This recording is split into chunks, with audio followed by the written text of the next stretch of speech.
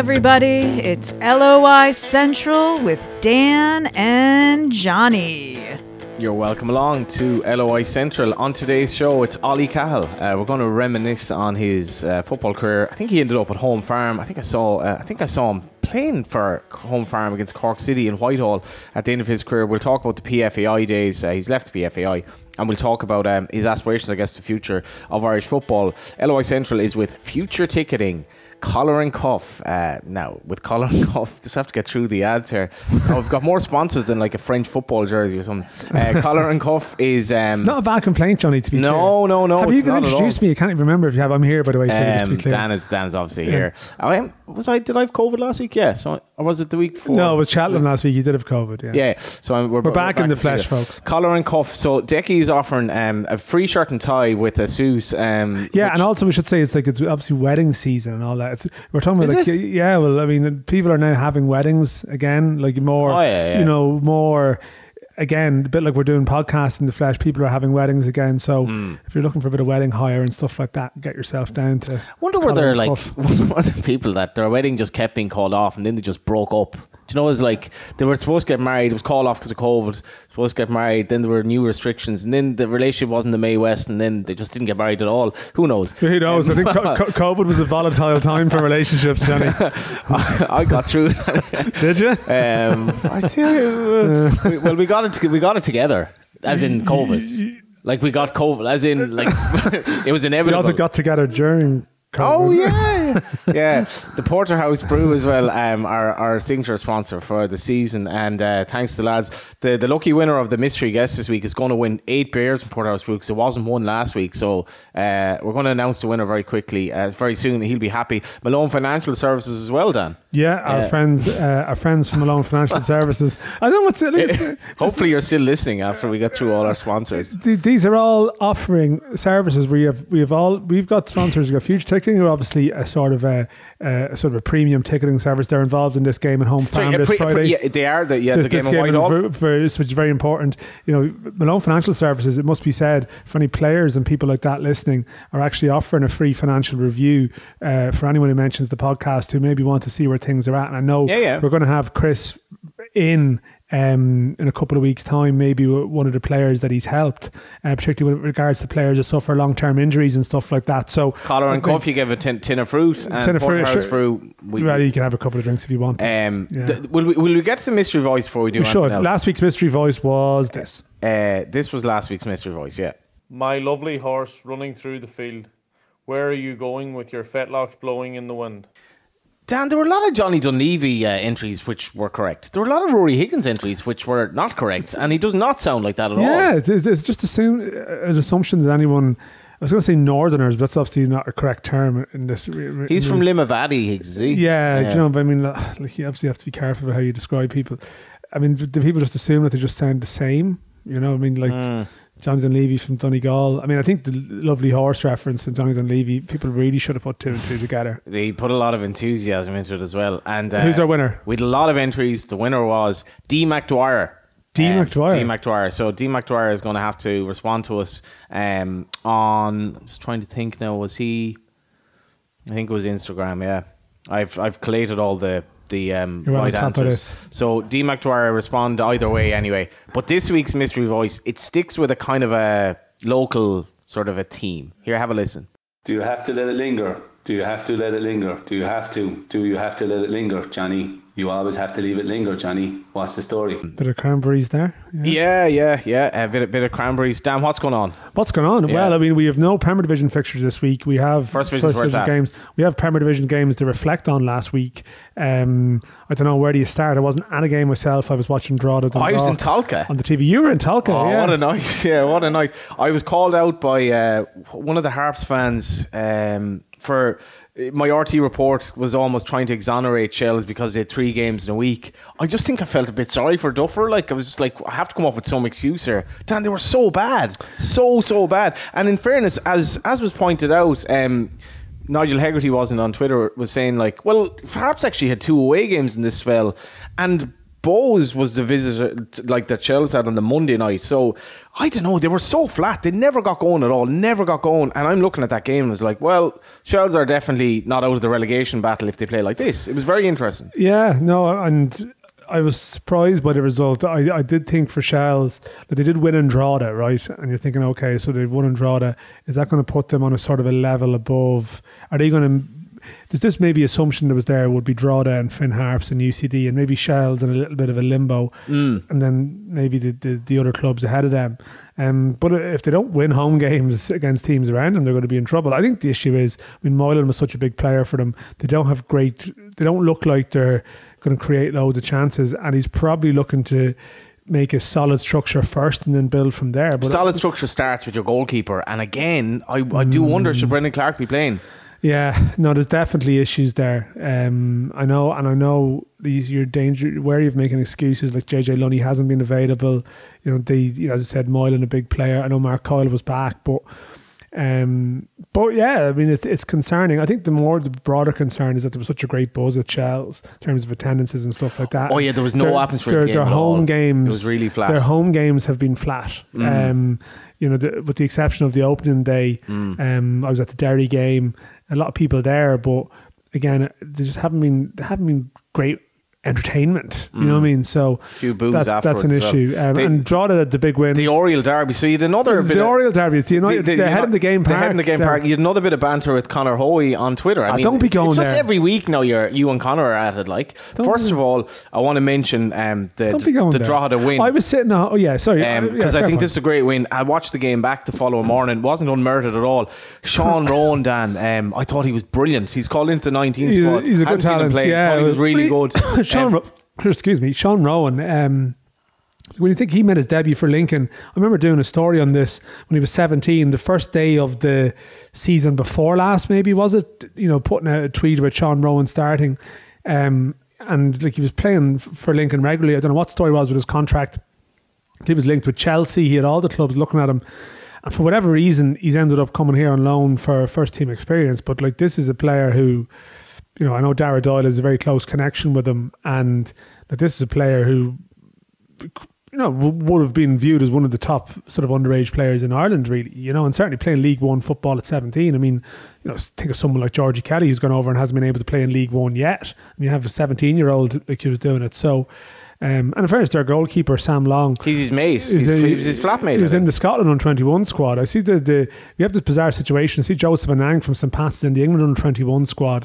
There's 4 lads from the Welsh boy in the under-21. 4 lads from the league. So 3 goalkeepers then are in under-21 squads in Britain, basically. Yeah, that's mad. Britain and Ireland, yeah. So, but anyway, it's a bit of a tangent. Oh yeah, I mean, I was just watching the game, and at half time, I just Miss had gone to bed, and I was watching the match. I never, for all we talk about TV coverage, I never actually watched the games on TV because you're generally at one that Friday night. I was so underwhelmed by the spectacle. That's no reflection, but I did put this out at half time when it was 0-0. Conor wasn't having it. It wasn't like anyone was winning. Yeah, I don't know. I mean, you and Conor, you're just, I don't know, is it reconcilable at this stage? Yeah. Conor's the chairman of a Premier Division football club in this country. So what have you done? Well, exactly. Yeah. Next to nothing. But I mean, sometimes I would say is that I'm very glad that he doesn't have in his bio that he is the Drogheda United chairman, because some people know who this person is coming at you, replying and everything. Not everyone knows. I don't know. I don't know. I don't even want to go into this, but I think it's all sort of good natured. But we are trying to sort of drive some kind of standards in this country. I assume, and in fairness to Conor, there is plans to push on the stadium with Drogheda. That's something they've been scuppered by in recent years. I would think, politically, locally, hopefully they can make the case. And sometimes there's just incredible defensiveness. It just so happened Drogheda was the game on the TV. It could have been the same if it was Oriel. Would have been the same if it was whatever. Like, I don't know, not too many of our grounds look great on Belfield, TV. Some of them do. But I honestly believe, I don't think if you've got a 15-game TV deal, I don't think going around the grounds should be remotely you've said on that the before. agenda. I think if you have one game every week, that's fine. But honestly, it's not like I found it quite difficult to watch at times. That's not good. Like the camera angle isn't the most favourable, so it doesn't actually bring home what it appeared to be. I'm sure being there was a great atmosphere, and trust me, I completely understand. Great atmosphere after as well. Draw the fans who were there having a great time, come home, they see that someone's been pissing on the thing a bit, and they're a bit aggro with it. I completely understand Particularly that. someone from RD. Oh yeah, particularly someone, of course, who was like, you know, my beloved Dundalk. You know, that's kind of what I put. I just find sometimes, like, you know, how we portray ourselves on social media, it's like, are we trying to be a serious football league, or are we still sort of engaged in some kind of like small time sort of jibes for it? It's all a bit of banter, you know. It's like, well, hang on, like at the time when a bit of banter is taking place, there was like a pitch invasion on the pitch. Like, there was shit happening on the pitch, which was a product again of the facilities probably not been well set up. You don't see this stuff necessarily happening in other places. It happened in the Brandywell this season, to be fair, and there's a broader issue of security and stuff in grounds. But I really think, you know, you have to accept your failings sometimes. Use that as a motivation to improve and to get better. And a lot of people might be aware of this, and we live in our own small world. But I wouldn't be particularly a big fan of officials from clubs coming out to bat on stuff on social media. I think we should be trying to be a little bit better as a league. Something very unedifying about the scenes at the end, and Drogheda definitely have to look at Sheridan and the state of the ground and all. It's all about engagement, you know. It's all about engagement. There's an engagement of a different kind of the pitch. Just looks it did. It's horrible. It's not, and like, you can't avoid whataboutery with this stuff. And I know we talk about it here all the time. How many times have I spoken about the backdrops of our grounds don't look good, but then you have this security issue. There's definitely people a lot more pumped up post-pandemic. There's a lot wrong at the moment, and we have to sort of be looking to accept it. It's not good enough, rather than get testy and defensive. We haven't mentioned the best four teams in the league: Shamrock Rovers, Sligo Rovers, Derry City and St. Pat's. Very briefly, a lot of chat about Ed McGinty, a lot of chat about how good the game was in Tala as well. I know you made the point that it could have been a very good game to show. Big Sligo Rovers crowd, another really good result for Sligo Rovers. And then the Will Patching show at Brandywell. Gravosti's goal, if he meant it, was actually better than any of them. Yeah. But the Patching show at the Brandywell, like, considering the players that Derry have been so unlucky to not have really so far, what a result for them. Yeah. Why don't we go to the mailbag, because that will allow us to the mailbag. Hey, what's the time? It's mailbag time. A big bag of electronic letters. Yeah, so it's a popular part of the show, Dan. Variety of comments. Wheelo Drog, loud derby, great buzz at it, great atmosphere, colour, both sets of supporters. My two kids loved it as they finally saw us win one in United Park. Bad luck at the end of the match, had potential to be a full-scale riot, but reality was it was over in seconds per stewarding. RT didn't even show it really on the TV, they just made reference to it. Declan Clancy, most pundits tip Shells to be 7th ahead of Harps, Drogs and UCD before the season started. I can understand Shells fans just been happy to avoid relegation based on how it went tits up from 2 seasons ago. That's just a general discussion between fans of Shells over where things are going on. Sorry, there was a few. Yeah, I think, Declan was making the point that they could be bottom 2 candidates and they look toothless. That's sort of something. It was funny. Before the game, J.R. Wilson came over to talk to kind of an elderly enough Shells fan, and it was really nice as he was warming up. But I was kind of just looking at the Shells body language, just like they didn't necessarily look like they were in for a battle. And after about 15 minutes, Joey O'Brien like absolutely barreled Sean Boyd outfit for, you have to get going here, you have to get going. And the Shells players never got going at all. And I don't know what Duff would have said to them after the games, like, because this was nowhere near good enough. And it's like, you can't just come up and expect to perform against somebody like Harps, because they got hammered, like they got hammered 3-0. And on that, like, this is a big job for Damien Duff, and I do wonder how he reacted to as bad as that night was for him. Yeah, I do wonder, like, I mean, and I think sometimes people say, you go on about the intensity of Shells as though other clubs aren't intense, like they didn't do an intense pre-season. I get that, but I do, so like I'm in danger of sounding like an excuse making territory. But what you will say is that we had a hectic schedule of games at the start of the season, the same for everyone, although the Chelsea have any games called off? I'm not sure that they did. I know like one or two other clubs did. Harps had a couple of maybe weeks off. I kind of just wonder, like you start the season, this is something Stephen O'Donnell was talking about last week, and all of a sudden you play like 7 games in a month, and you've little knocks and bruises, and you're trying to sort of operate at a certain tempo, and then maybe just fatigue sort of creeps in, and it could be mental fatigue as well as physical fatigue, but that could extend to many other teams. I was looking at Harps, so like Inzaghi, Mihailovic, Carrillo, and these kind of exotic names, whatever, and Ollie has put together this team, and like some of them aren't particularly exotic, they're just overseas names. Mihailovic, Carrillo isn't really exotic. Inzaghi, Carrillo, anyway, like so. Mihailovic, I don't think he scored yet. He hit the crossbar twice in the first like 5 minutes, but they just look like they've completely bought into everything. I think Mihailovic is living with his family in Letterkenny already. Like so, he's already a Donegal man for life, probably. Like even though he's basically a journeyman footballer. He's been there for 3 months. Croatia, but I just love watching Harps, and I was just like, every year they do this. Bastianeri didn't even start, and Mac Woods comes off the bench and scores, another new name, and definitely not exotic. Mac Woods, no. if you check into the Mac Woods resort in the Bahamas, you'd be like, I'm not really sure about this. But yeah, so it's, apologies to Nigel that if I didn't give enough credit to Harps, you're rattled by your exchange with Nigel. I can't take criticism at all anymore. It does appear to be the case. But yeah, I of course am totally chilled with criticism. I don't. Rob Cullen here. Social media is definitely helping crowd numbers. A huge amount of international tourists coming to Inchicore working on the gate. I asked where they were over from: Germany, Holland, UK, Sweden, and Ukraine at the UCD game. Actually, that's something the League of Ireland. I know. It always feels a bit opportunistic to talk about absolutely. it, and there probably is something in that. Dan Byrne, yeah. Can you mention clubs changing fixtures to an earlier date after fans have booked travel and accommodation?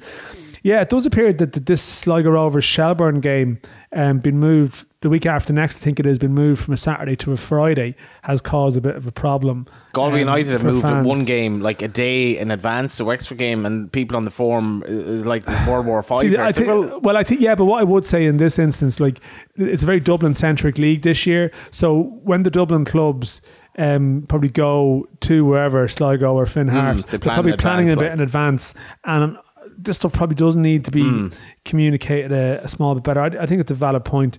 Andy McNulty, don't want to make any assumptions, but I'd be shocked if this isn't mentioned, but a reference to the billionaire Comer Group making a move to buy Galway United. What's your take on that, son?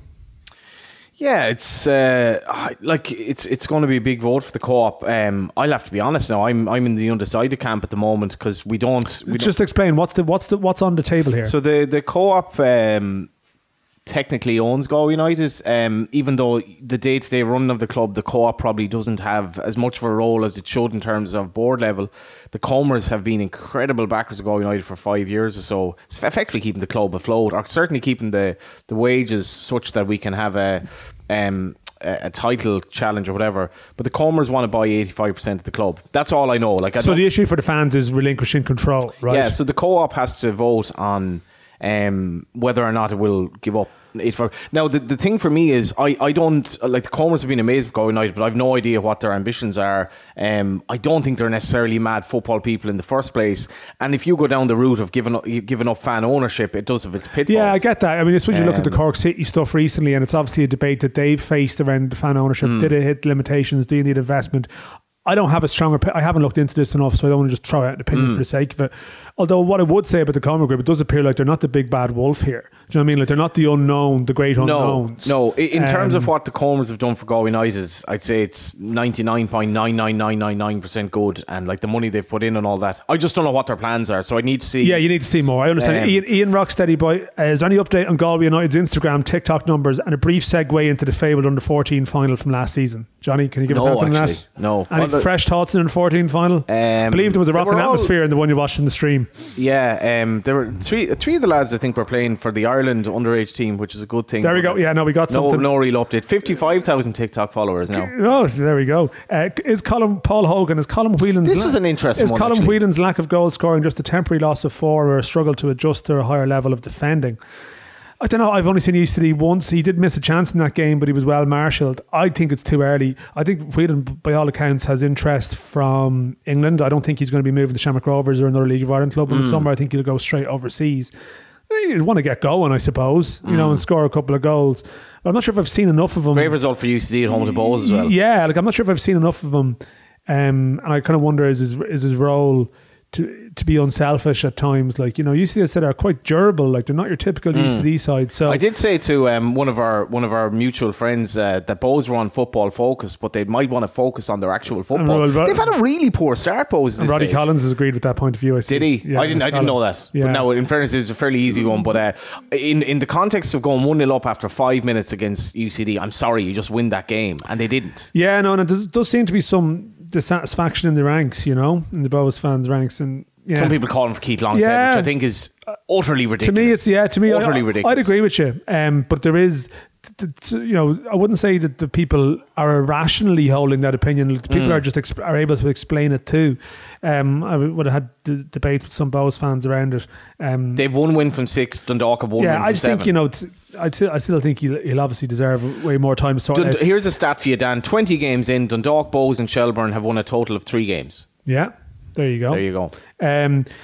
So Jerry Desmond was on to us as well. He wants us to try and give us a shout out on our pod. It's a cycle. You're back cycling now yourself in memory of Anthony McDonald, a big Shamrock Rovers fan who passed away sort of at the beginning of COVID. So he was a well-known Shamrock Rovers fan. I think to a lot of people, people might recognise totally recognise his face. Yeah.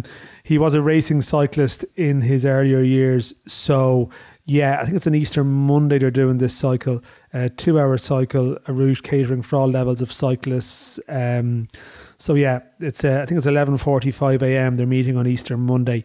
So yeah, I think we'll retweet that off the account as well. That's the 18th of April. So I might try and get involved in that. And you should. We'll talk about it in the meantime. You're back training. Graham Merrigan says, "Can Johnny settle talking about title races until at least September?" I was just thinking, if you were a commentator in a race at Cheltenham, you'd be getting very excited over the early fences as opposed to the end of the races. I can just imagine you'd be at full Jerry Hannon sort of excitement at the first, at the second. I think on one level, Derry starts unbelievably well, but on the other level, the sounds are Shamrock Rovers are actually just playing well. They're not winning games, and the 2 performances against Sligo and who was it before that against Pats as well, even though they got 1 point. Apparently Shamrock Rovers were really good last Friday. They just didn't win, and Jack didn't start. Yeah, the only thing he had virus. I think the only issue for Rovers is they seem to be playing well and not getting results. Last year they weren't playing well early and getting results. It's a better league. But I think also as well, what happens if they lose a bit of form? Do you know what I mean? I think that's the only little niggle, but it does. I think there's a confidence there they'll turn it around. How many teams are in the title race? Very briefly, so you're obsessed with the title race. But how many teams could Sligo sort of hold on in there?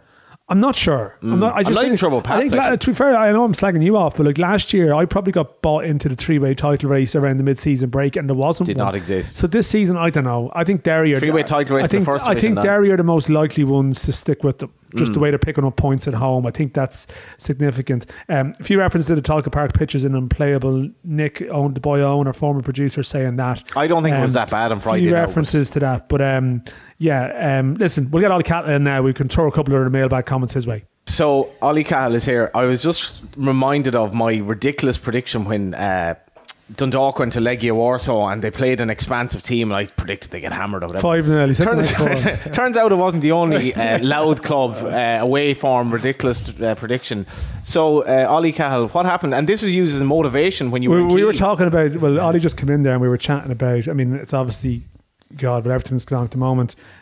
Drogheda were in Kiev in 2008 and we were just chatting about the trip, because I remember you were staying in a really nice hotel, really modern sort of wonderful hotel, no expense spared and all of that.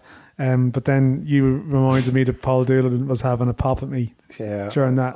Were you in the same hotel? No, but I remember. Maybe you were around or something. I remember being in the hotel one day and you and maybe Stewie Byrne walking into the lobby, and Stewie roaring something down at me. It's you're talking shite down there or something. I think because after the game, because obviously the game had that mad ending, where Drogheda really should have gone through with the Adam Hughes miss and the Shane Robinson shot that came across the post.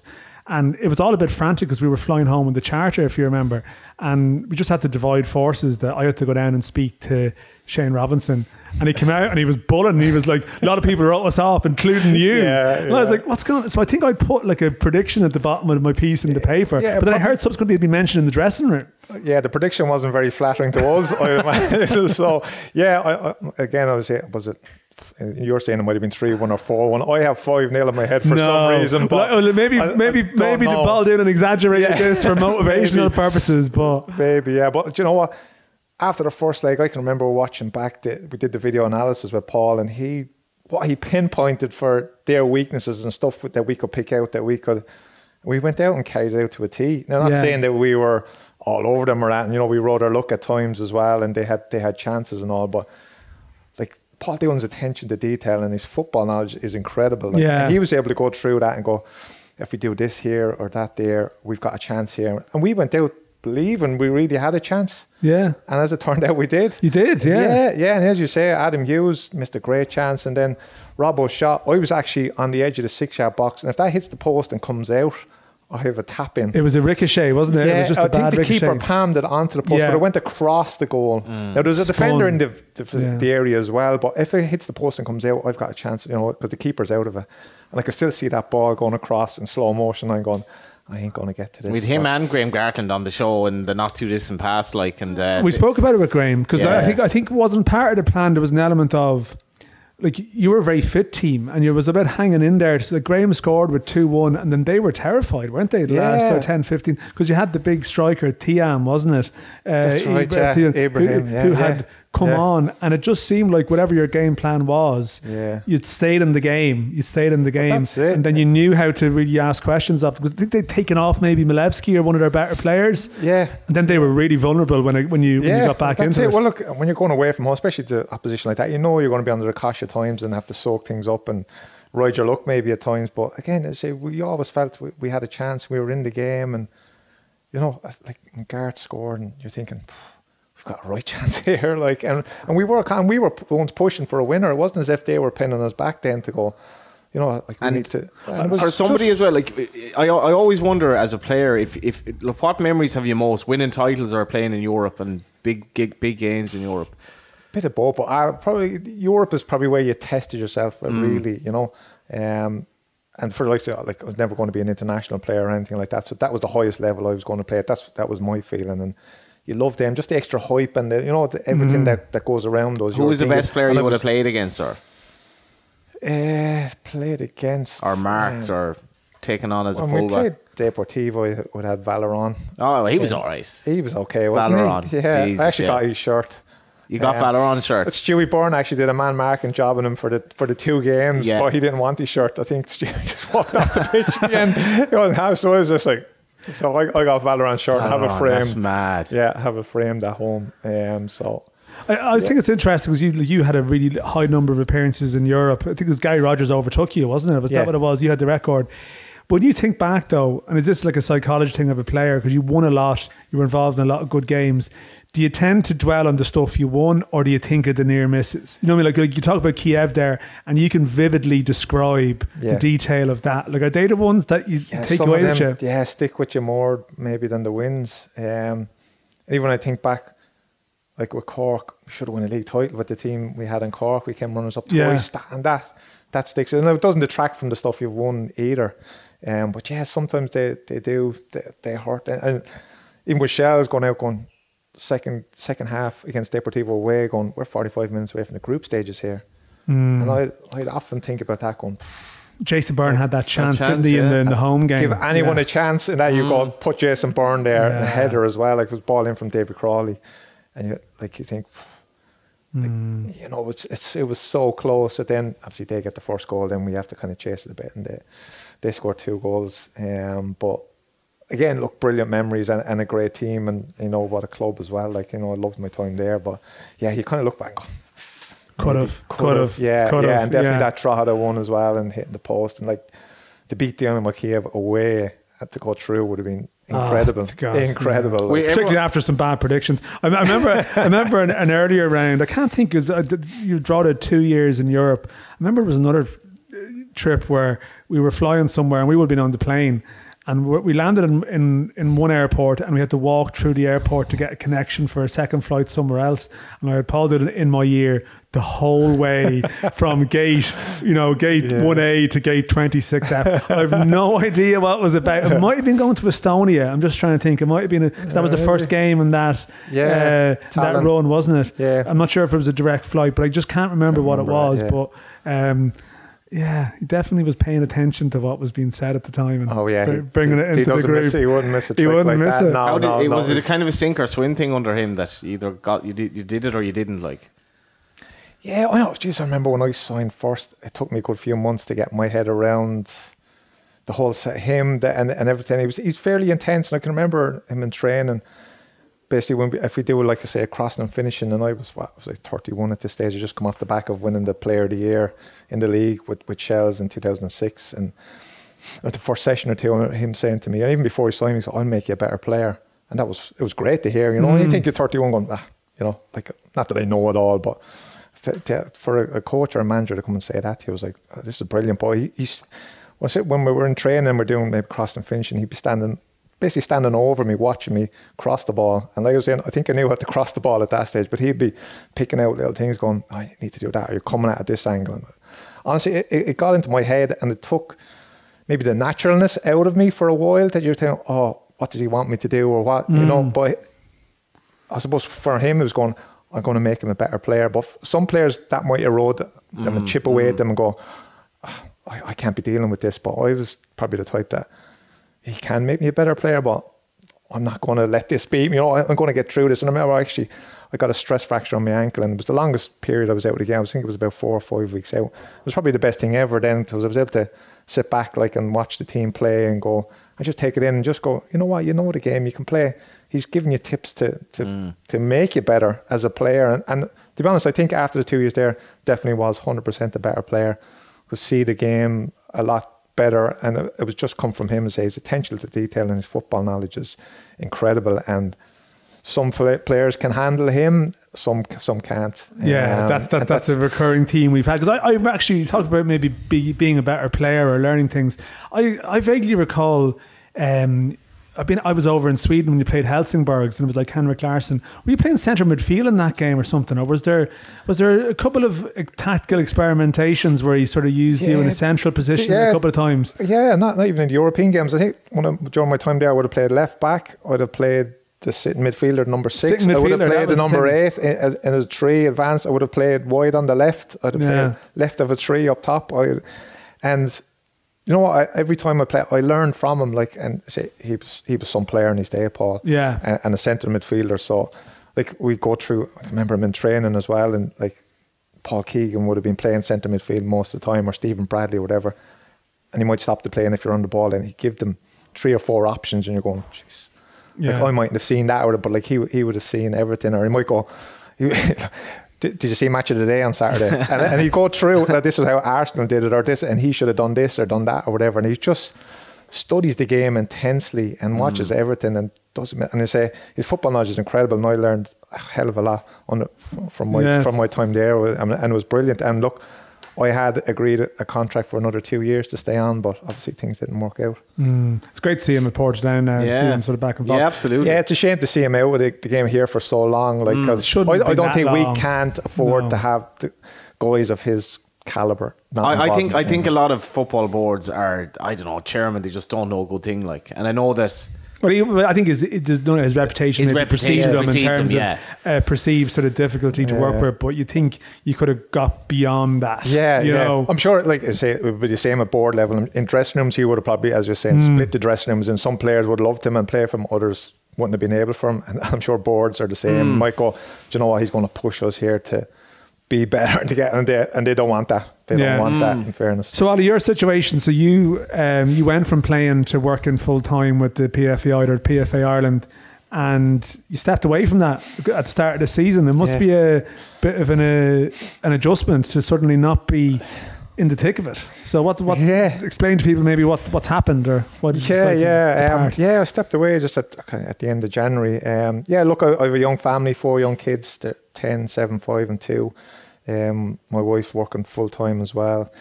So we just looked at the whole situation and decided, this was the best thing for the family to do, for me to step away and look after the family and time with the kids. And when you're 4 kids that young, there's lots to be done. School runs, running around, training. 2 of them are playing away now, and so getting them to training, homework, everything like that. And we looked at childminders and what have you, the whole range of things. So we just sat down and thought, look, for a family, the best option was the best option for us. So tough decision to make, is after a long playing career and then 13 years with PFA. 13 years, really? Wow, 13 years, yeah. So you came through the whole Gaza Strip and Abbottstown. That was late in your... I actually have to say I love that anecdote. Gaza Strip, if you don't know, was it was the carpet that led to the PFAI section in Abbottstown, because you were so disenfranchised at that stage. Yes, yeah, absolutely. Look, it was never a dull moment with work. What was that like, in fairness? I find that whole era just so intriguing, but like,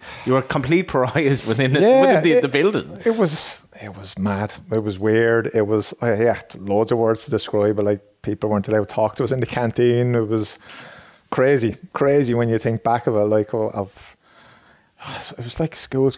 It's my ball. You're not playing with it. Kind of stuff. It was.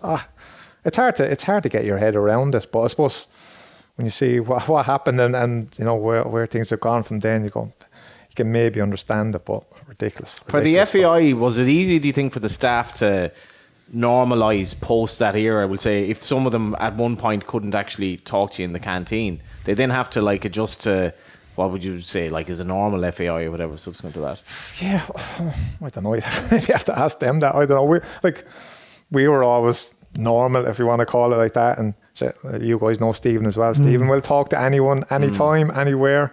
And like, everything that came from their side. Like, we would have been open to sitting down and talking to anyone down the canteen. You're having, like, people afraid to talk to you. Or I think one guy actually called across to us or something, and then maybe it was like Big Brother or something. Can report to the diary room, please? You were seen talking to the PFAI, like, ridiculous stuff. But Stephen did say it's sort of one of these things. People would say that's unbelievable, but it's like, no, it's actually very believable. Yeah, that's what I'm saying. When everything that came out, you think, it is. It was all true. We spoke to Stephen a few months ago. Now he wasn't saying it was perfect though. Now either. Like, so what was it like when you left, I suppose? Yeah, it's better. It's better, but I suppose you'd still have trust issues with them after everything that gone on. And I suppose that whole, that women's national team thing that really sparked it all for us. And you never thought it would actually get to that. With the women's national team and then the stuff after, you're going, like, we have a job to do, you have a job to do. We did a job and just, we move on. Like, and I say, we would talk to, like, and in day to day, like, you might have fallings out with club, you might have arguments with clubs or whatever, but we're here to do a job. We're looking after the players, and that's our job. I say, whoever on the other side of the table, if you're FAI, if you're a club, whatever, you've got your job to do. But it was a job. We did our job, and then we moved on. But to hold it over you like that, and just say, I don't know. It's ridiculous stuff. So what's your? I say it is better, but still a long way to go. That's what I was going to say. Like, what's your take on where we are now at the moment with club football in Ireland? Like, you say you're there 13 years. How were things when you left compared to when you started? And you'd obviously be going around doing club visits and stuff, so the lot of the player. What their prospects are, what their pay is, what their situation is. Where are we now, from your perspective? Yeah, it is improving. It is getting better all the time. I think it was nearly rock bottom a few years ago with wages that weren't offering, where clubs were, and obviously I'd been involved in a couple of issues myself with Shelbourne and Drogheda, and see what happened at Sporting Fingal. I was there as well. So hopefully that's a thing of the past. I think clubs have got their act together and are in a lot better place, a lot of them. I think players are more confident now of clubs standing over contracts and actually being paid, and they can concentrate on football. And it's going in the right direction. I think clubs have, for too long, maybe it was easy to point to, I'm saying about the FAI, to point the finger at the FAI, going, they're not doing this, they're not doing that. But clubs needed to help themselves and do a lot more and just not use the FAI as an excuse. And I think they've done a really good job to say, look at the shape Shamrock Rovers are in now, look at Bohs, look at the way all other clubs are going. And I think it bodes well for the future. Crowds-wise, the way things have gone, particularly this season, that's maybe on the back of lockdown and people not being able to get to games or whatever, but like make hay while the sun shines. Again, I think back to Shells when we were on that European run, maybe the club, maybe didn't do enough to capitalise on what was going on at the time, and to try and, if you could get, like there was 24,000 people in Lansdowne Road watching us playing against Deportivo, if you could get an extra 200, 300, 400 people in the gate at home games a week, how much revenue does that create throughout the year? And we were full-time footballers, like we could have been going out into the community pushing that and getting people in the gate, because as you know, the clubs rely so much on attendances and getting bums on seats, that's a huge thing. So I think that's a change though, isn't it? Now the players, the role in the community, the amount of underage players, and the club seem to be becoming a lot more than just a club that play on Friday nights. Yeah, well, look, even the underage setup has helped that, and I see lots of players in senior teams that are coaching the underage teams, the 15s, 17s are really involved with that. And as you say, clubs are really thinking about their place in the community as well. I know they're just the professional clubs and they want to be winning things and pushing things, but get out into the community. Get, like I say, especially if you're full-time players. Drogheda were going, we won the league title. There was nearly a rota of going, 2 players used to be going here, there to schools with the league trophy and all, and just getting out into the community and generating that interest. And I think clubs are doing a really good job at the moment on that. And again, it was back to what I was saying, that they're maybe looking at it going, what can we do better to really push things, and not using other things as excuses to go, we need this. Of course they need funding, of course they need help, but they can help themselves as well. Yeah, I was just thinking, obviously during lockdown, during last year, like Stephen would have been unwell, Stephen McGuinness would have been unwell, would have been off the scene. That would have been sort of probably demanding enough time for you. And was it a concerning time for just the league generally? Because we had those worrying weeks and months, whereas like, where is the league going to restart? What's going to happen here? Like, are you happy to sort of manage to get through that okay, if you know what I mean? Yeah, I think so. I think maybe when the lockdown happened first and Stephen was in his full health, like I think if it had come a year later and Stephen was in the position he was in, it would have been tough going. And just even for Stephen, like, because again, you guys know what he's like. He would have wanted to be involved in that, but he needed to look after himself. So it was maybe a year down the line, and I think clubs had got themselves into a decent position. They knew the kind of funding that they got in, and they knew how to get through the season. The first season when it hit first, that was really tough going, and getting in and negotiating with nearly every club across the board, and it was really unsettling for players as well. Like, it was a really, really difficult time, but thankfully got through. And look, the clubs learned their lessons as well as the FAI and everything. And then last year they were able to get through the season and a full season at that with it fairly unscathed. And I say when Stephen wasn't around and was out of action, we were able to keep it going as well from our end, myself and Simone in the office as well. Like, we were able to just manage our way through it. Yeah. So obviously Stephen is a big presence and a big loss, but he needed to look after himself and get through and deal with what he was dealing with. Just with COVID, with the PUP events and all that, how have the clubs been this season in terms of, because that was a kind of a false economy last year as well, like? Yeah, well, look, they were able to manage to get through it.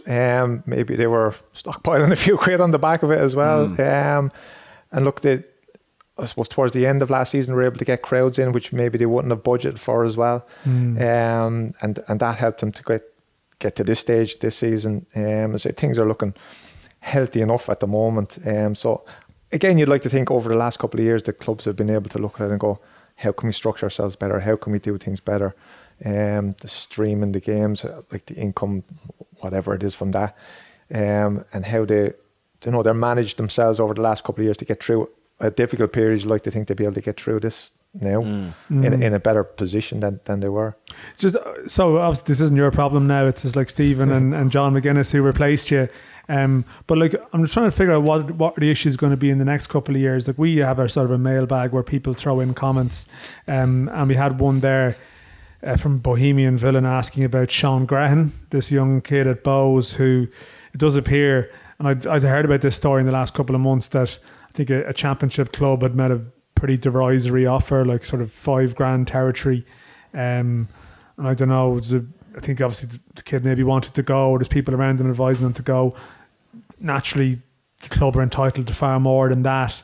and now it's in this weird impasse where I saw he was listed as unattached on an underage squad list yesterday. I don't want to talk too much about that specific case because every case is specifics, but this general area of we're now trying to have a more professional underage setup. You know, we have under 17, under 19 players. Clubs you see are trying to make them pro, but some of them are on very, very small money. It does appear there's a drive there towards maybe looking at minimum wage might be one of the next battles that's going to be in the coming years. Like, what's your take on that whole area? Because Brexit has moved the goalposts and we suddenly have responsibility in an area we didn't before. But clearly I can hear club officials screaming at me now saying, well, we don't have the money here to suddenly start handing unproven 17-year-olds big contracts. So this area in general is a big one, isn't it? Yeah, it's a huge one. And that whole retention and everything that goes with it, we've had massive issues with that over the last few years. And I know it's on the agenda for Stephen and John and Simone in the office to look at and to really sort for the future. But look, you can understand, you can see kind of both sides, but I suppose from our end, you're looking at it going a proper path. I would say that there's structures there now, the underage structures, and it should be, and it's great.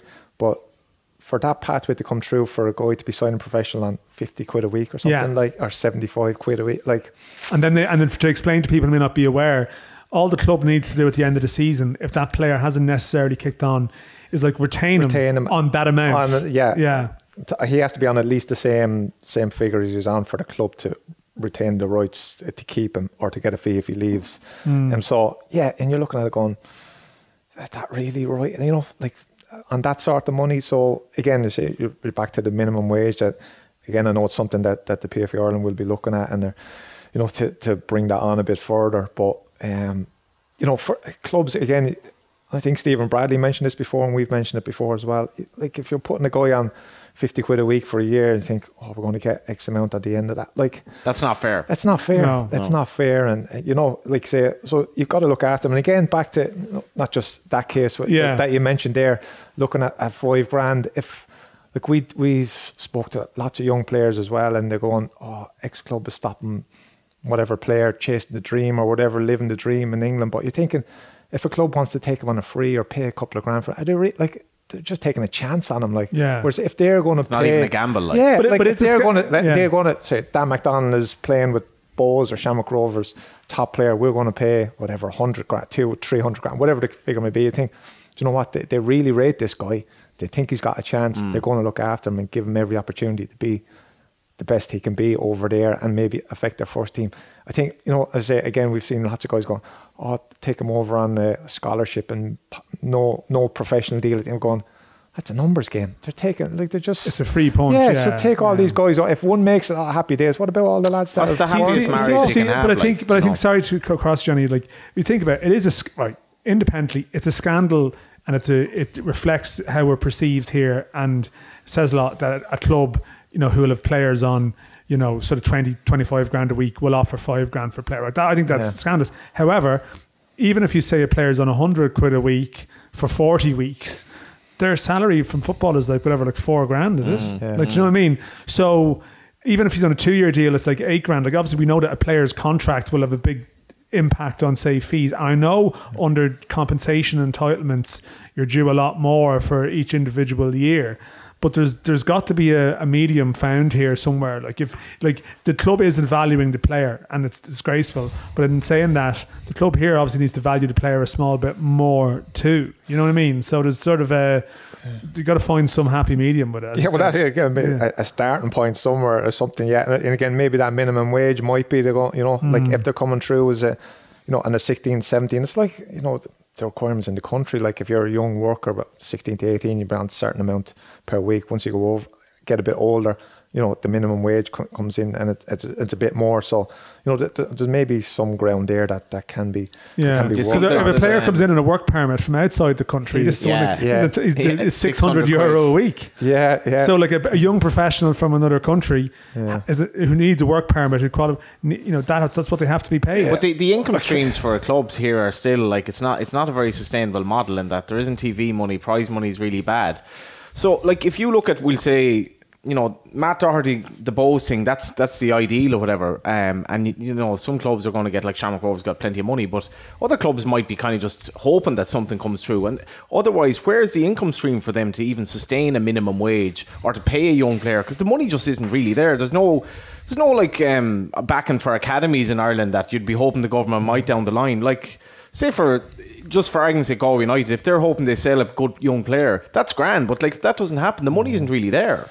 Yeah, well, I think Mark Scanlon on a few. They're looking at categorising the academies and all that as well. And so there is stuff that's being put in place. Again, I agree with you. Like if it's proper academies, and you need government intervention as well, and it's that schooling runs alongside the football, and again, we kind of spoke about it, making it an industry. Yeah, I've been emailing here about the Galway United Academy big breakfast, friends. Like, it's basically fundraising for the academy. That's what we're at. We'll say, for it's not because the money isn't really. Well, in there. the context of the Euro, we have the Euro 2028 thing, which is now going to happen. Right, there's no rival bid, and it's very striking listening to. And I think this hasn't gone unnoticed. Like Jack Chambers speaking yesterday about, I think the spend from the government on this will be around 50 to 80 million, but they're expecting a fourfold return.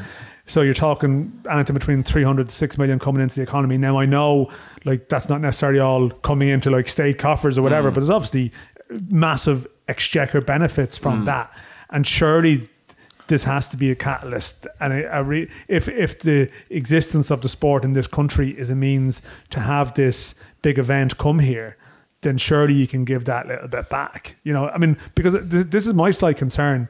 Without the government support, I don't see any other alternative, because it's not going to be the FAI funding it. Like, we actually don't have anything else other than maybe you have a Comer group, or you have a benefactor coming in. This is where we're at, really, isn't it? Yeah, no, it definitely needs government backing, and that's what I'm saying about the education side of it as well. That if you're putting the two of them together, you have a better chance of getting more funding in. And like the apprenticeship scheme or YTS when they were in England, that you're going to school, you're here, your school, like Shamrock Rovers are doing it with Ashfield College, I think, as well, where the players come in the morning, or certain mornings train with the team, but they're doing their school and as well. So, and it goes hand in hand. So if you're setting something up like that, I think I do wonder though, Ollie, like are there people there making the case like strongly enough to the politicians to say, like, if you bring a lobby group together in racing, for example, horse racing in Ireland is brilliant at dealing with government. Do we have a lobby group to say, like, the benefits for the country, not only football here, are massive, like to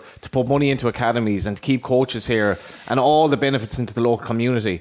Do you know, is that case being made? Like, I think it's something they can improve on, but do you know what, even I've seen lots of clubs, and I'm involved with Home Farm, the sports capital grants, they got grants, and they were thanking Walter Holleran at the FAI and the assistance and the help that they got from him as in putting the application together for the grants. Hopefully that's something that's widespread across the game with the League of Ireland clubs as well, that they're not just going on a wing and a prayer. That, as you say, they're lobbying properly through the right channels with the right people and the expertise of people that know what they're doing. Because I say for too long, like lots of clubs, again, some of them are full time and set up really well, others aren't, and they're volunteers, and it's hard for them to do all that. Absolutely, I understand that, but there should be some sort of group there that can, and there is expertise there. Absolutely, there is within clubs as well, that know what they're doing, and should be pushing that card. Really, absolutely. One of your other big parts of your job would have been just the lot of the general professional in Ireland, say the guy in his 20s who's been in the game for a long period of time, about education, about planning for the future and stuff like that. Like, one of the partners with us in the pod this year is like Malone Financial Services, Chris Malone, and I think he's they're obviously working with some players around injury cover and maybe a little bit of looking at their finances and stuff like that. And as I said, anyone who wants to go and talk to Chris, they can just mention us, and he's offering a free financial review. But just in the context of like where things are now for the guys in their mid to late 20s and their prospects for the future, are we happy with where things are there? Is there still players that need a little bit of a shove to plan ahead and to realise that this isn't forever? Absolutely. I think that it's a mindset you have to change. I think it has changed slightly, but it still needs more work. I know we had Emma in as a PDM. She's moved on, but I know they're going to fill the role again.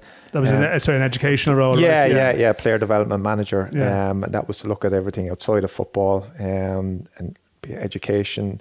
I say not everyone's not cut out for education. Maybe going back to college or studying, or it could be a trade. It could be something just to get them switched on to life outside of football. But it's hard. They just think football lasts forever, and I'm going to play, and I'm going to do this, and I'm going to do that. And you know, even guys that have come back from England that might have dropped out of education early, you're still trying to get them on the ladder, and they still think, oh, I'll just play here for a few years and I'll go back. I'll be fine.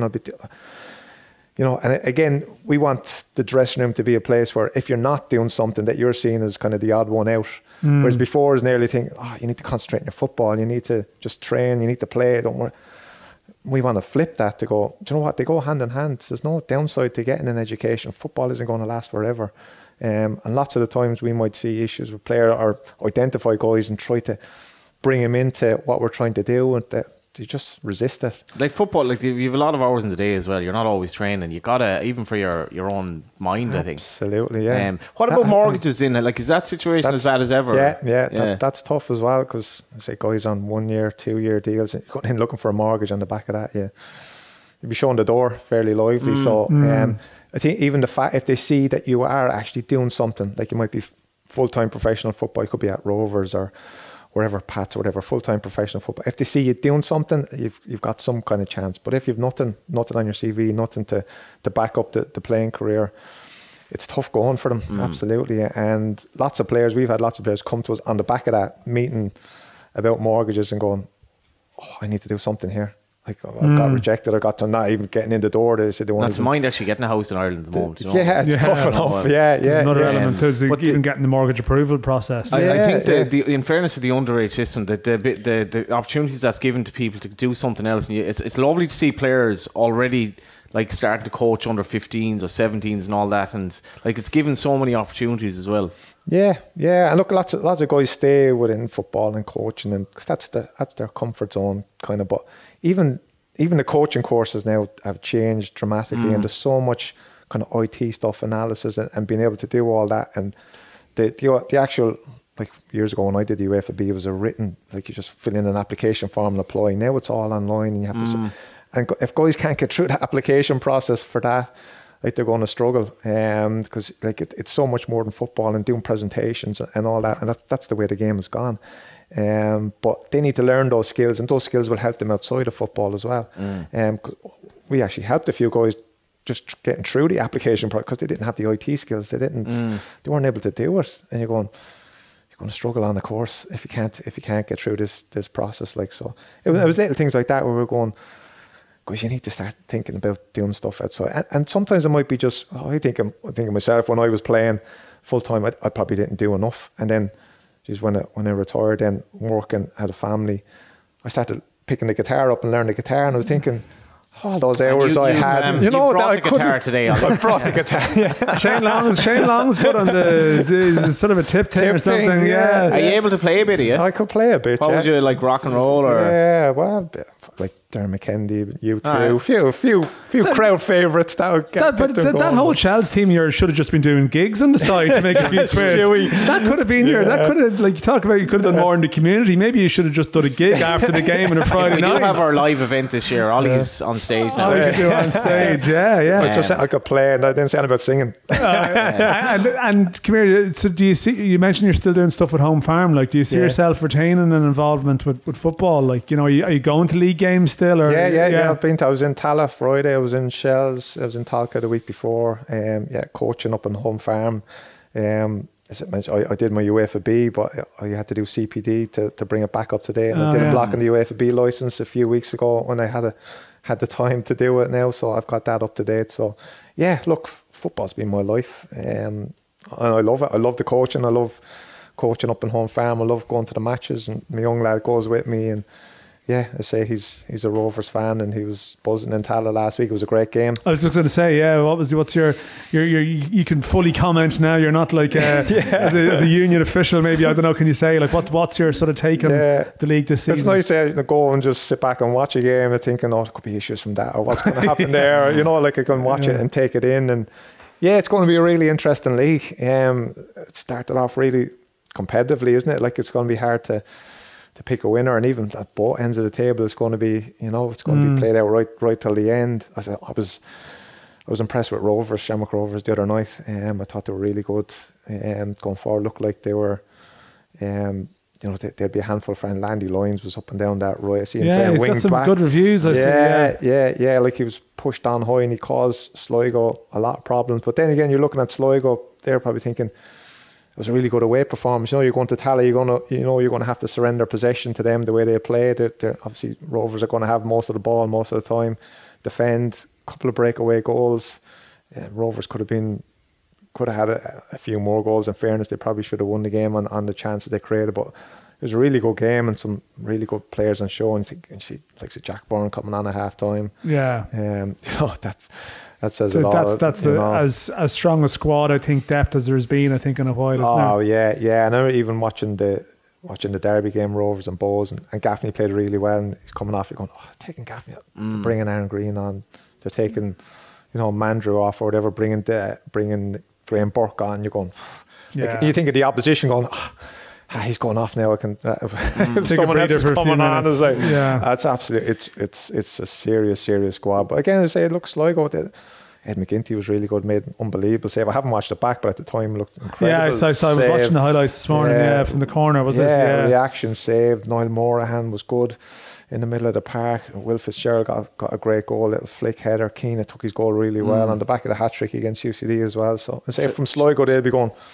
Should have been an RT. Before we finish up, just something I was interested in terms of the difficult challenges that you face in the job. When you had to represent players that had been accused of sort of match fixing and stuff like that, how difficult was that for the organisation? Because that was a horrible time for everyone. Yeah, it was. But again, say our job was to look after the player, and I suppose our way of looking at it was there was nothing to link any of the players to actual match fixing. So if that's where the line in the sand was going to be drawn, where a fella was going to get done on the back of people just watching a video and going, yeah, he's guilty, that's a dangerous precedent to be set. So like there could be, if that's where it was, I say they could be betting on for a penalty in the game. Some fella could have innocently taken a player down a penalty, and then the book is going to be thrown at him. So I say that's where our line was at, and that's why we defended the player. And look, ultimately we won the case through Cass in the end. But yeah, no, look, it's not nice for anyone to be involved in that in the league or anything like that. So and it was a long drawn out process. The Igor Labut's case went on forever. To get through Cass and everything like that. So it was it was long, but I say we got there in the end. But I say, and it was if that's where the line was drawn, that was a dangerous precedent from our end, and I say that's why we defended the player, and not just that player, but all the players in the league on the back of that. So yeah, I think as a league, it's great that those days seem to be hopefully well behind us anyway. And Dan, First Division Would you have your fixtures there, Johnny? This weekend. I expect you should have them in the tip of your eyelids there. You should know what's going on. Yeah. First visit for... when Johnny's getting himself sorted, is there still a team whose result you look at? Let's say you weren't... Cork City. On a Friday night, you weren't... You've been out, or the kids have been mad, and you're looking through live score or whatever. Is there one result you would look for first? Probably Shells. Really? Shells would be my team. A lot of you Shells boys have a real affection for Shells, don't you? Yeah, I suppose... It's probably the best part of my career playing there, winning 3 league titles, the European nights, just the players I played with. Ollie Byrne, everything about the club. And look, I know obviously it didn't end great with financial circumstances, but I suppose the one thing as well that we got all the money we were owed back. I know we went through the season wondering if we're going to get paid or not, or whatever the case may be, and we actually won the league title that season, which considering everything went on, I'd say it was... There's a real bond in that group. Yeah, we were just able to go and play, and it was. And they said that you recognise at the club as well that they said they would honour the contracts. They stood over them, and there was a fair few quid owed that we did get the money back. It was so kamikaze, but I think Ollie's heart was definitely in the right place in terms of the club wasn't well run, but you would have enjoyed dealing with him as a PFAI official. Oh my God, he was an incredible character. He was just. The way to be money just coming out and Joe Casey picking up the pieces of it, and everyone else in the club afterwards, I know did a great job. But again, you just think like he was an unbelievable character. And I think if you got Johnny Ward's number, he'd be able to give it to you off the top of his head now. He didn't have to go and looking for his phone or that. And he was unbelievable. And the passion and the drive he had for the club was incredible. And again, as I say, he said, we'll honour those contracts. We'll stand over them. And we got paid, I think it was in the summer of the following season, but we got the money, which is, credit to the club, because lots of clubs kind of, fold, come back under different guys, and you don't get the cash. And you don't get the cash. So credit to them. I tell you, like Ollie, like you talk about my early journalistic experiences. One was like dealing with Paul Doolan, wanting to sort of chop you down, but like early morning phone calls from Ollie Byrne to talk through the legalities of the rule book and why, particularly in that sort of. Was it Jason McGuinness case? Was the Jason McGuinness one in 2006, or was there something to do with Derry? There was there was the Dublin City games being expunged or something. Yeah, that's what it was. Sorry, there was a couple of instances in 2006. We ended up if it was gone on points gained, we would have been 3 points ahead of Derry or something. Something like that. Because the results for the Dublin City games were wiped. I think it brought us back level with them, and we won the league on goal difference that year. But he had a big 7 a.m. phone call from Ollie on the 16 bus, like yourself actually. He knew the rule book inside out. He knew it better than anyone in the FAI. That was the thing. Like in a different place at a different time. If you had Ollie working for the FAI, it would have been actually an interesting time, Or if you said, Ollie, your job is to just run the league, it would have been wild. It's interesting. The first fixture is Treaty against Waterford, two teams that are obviously kind of new entities or whatever, are renamed. Longford, Galway United, Bray Wanderers, Wexford FC, and your former beloved Cork City, who are flying it at the moment at home to Athlone Town, who are not. They're the Friday. We obviously have the Ireland games. We have the double header. We have Belgium on Saturday, Lithuania on Tuesday. Any excuse for your eccentric pronunciation of Lithuania, What's this? And people, our regular listeners, will know at this stage. Ollie, thanks very much for coming in. No problem. Thanks to Lithuania. That's a bit more like future ticketing. Have you been to Lithuania yourself? No. I'll be at the game on Tuesday. Actually, have I been to Lithuania? I have actually. I was at a wedding in Lithuania, and first of all, I went over thinking, Lithuania's going to be this great, like, former Soviet kind of experience. I really, I've kind of a fascination with that stuff. Wasn't at all. It was really modern. But the wedding was on a Friday, and I thought it was on a Saturday. So I went over for my American cousin's wedding in Lithuania. Got the day wrong, and was in my hotel room trying to get some geezer in to fix the air conditioning. And my cousin just walks by me in a suit. Johnny, everyone's at the church. Where are you? I went to Lithuania for a wedding, and I got the day wrong. Well, there you go. I actually think Lithuania was that. The last Shells trip in 2006. I think I was on that one. Yeah. Maybe not the last trip, because I think you won that tie. Didn't you knock out a team? Did we play Odense? Odense, maybe. I didn't go to Odense. Yeah. I remember playing Lithuania because I think it was an old school League of Ireland trip where I think it was like a night out after the game. Like vague recollections of Owen Heary and Alan Murr being in a taxi at sort of all hours of the morning. You were probably at home in bed, you see. You're such a solid pro. I remember Sean Dillon there, who like was doesn't drink or whatever, and that was quite an experienced squad. Actually, I sort of remember that being probably shouldn't have told any of those stories. Sean Dillon, another one who was learning the guitar. I remember he used to be bringing the guitar with him, kind of plucking away, trying to. I can't imagine you playing like the guitar in front of Dulo. Just get a session with the team bonding like. Dulo would be like, I know something. I can improve you as a guitar player. Your riffs are all wrong. In association with Future Ticketing, Malone Financial Services, Collar and Cuff, and Porterhouse Brew. Enjoy the Ireland game. If you're going, we'll be back next week.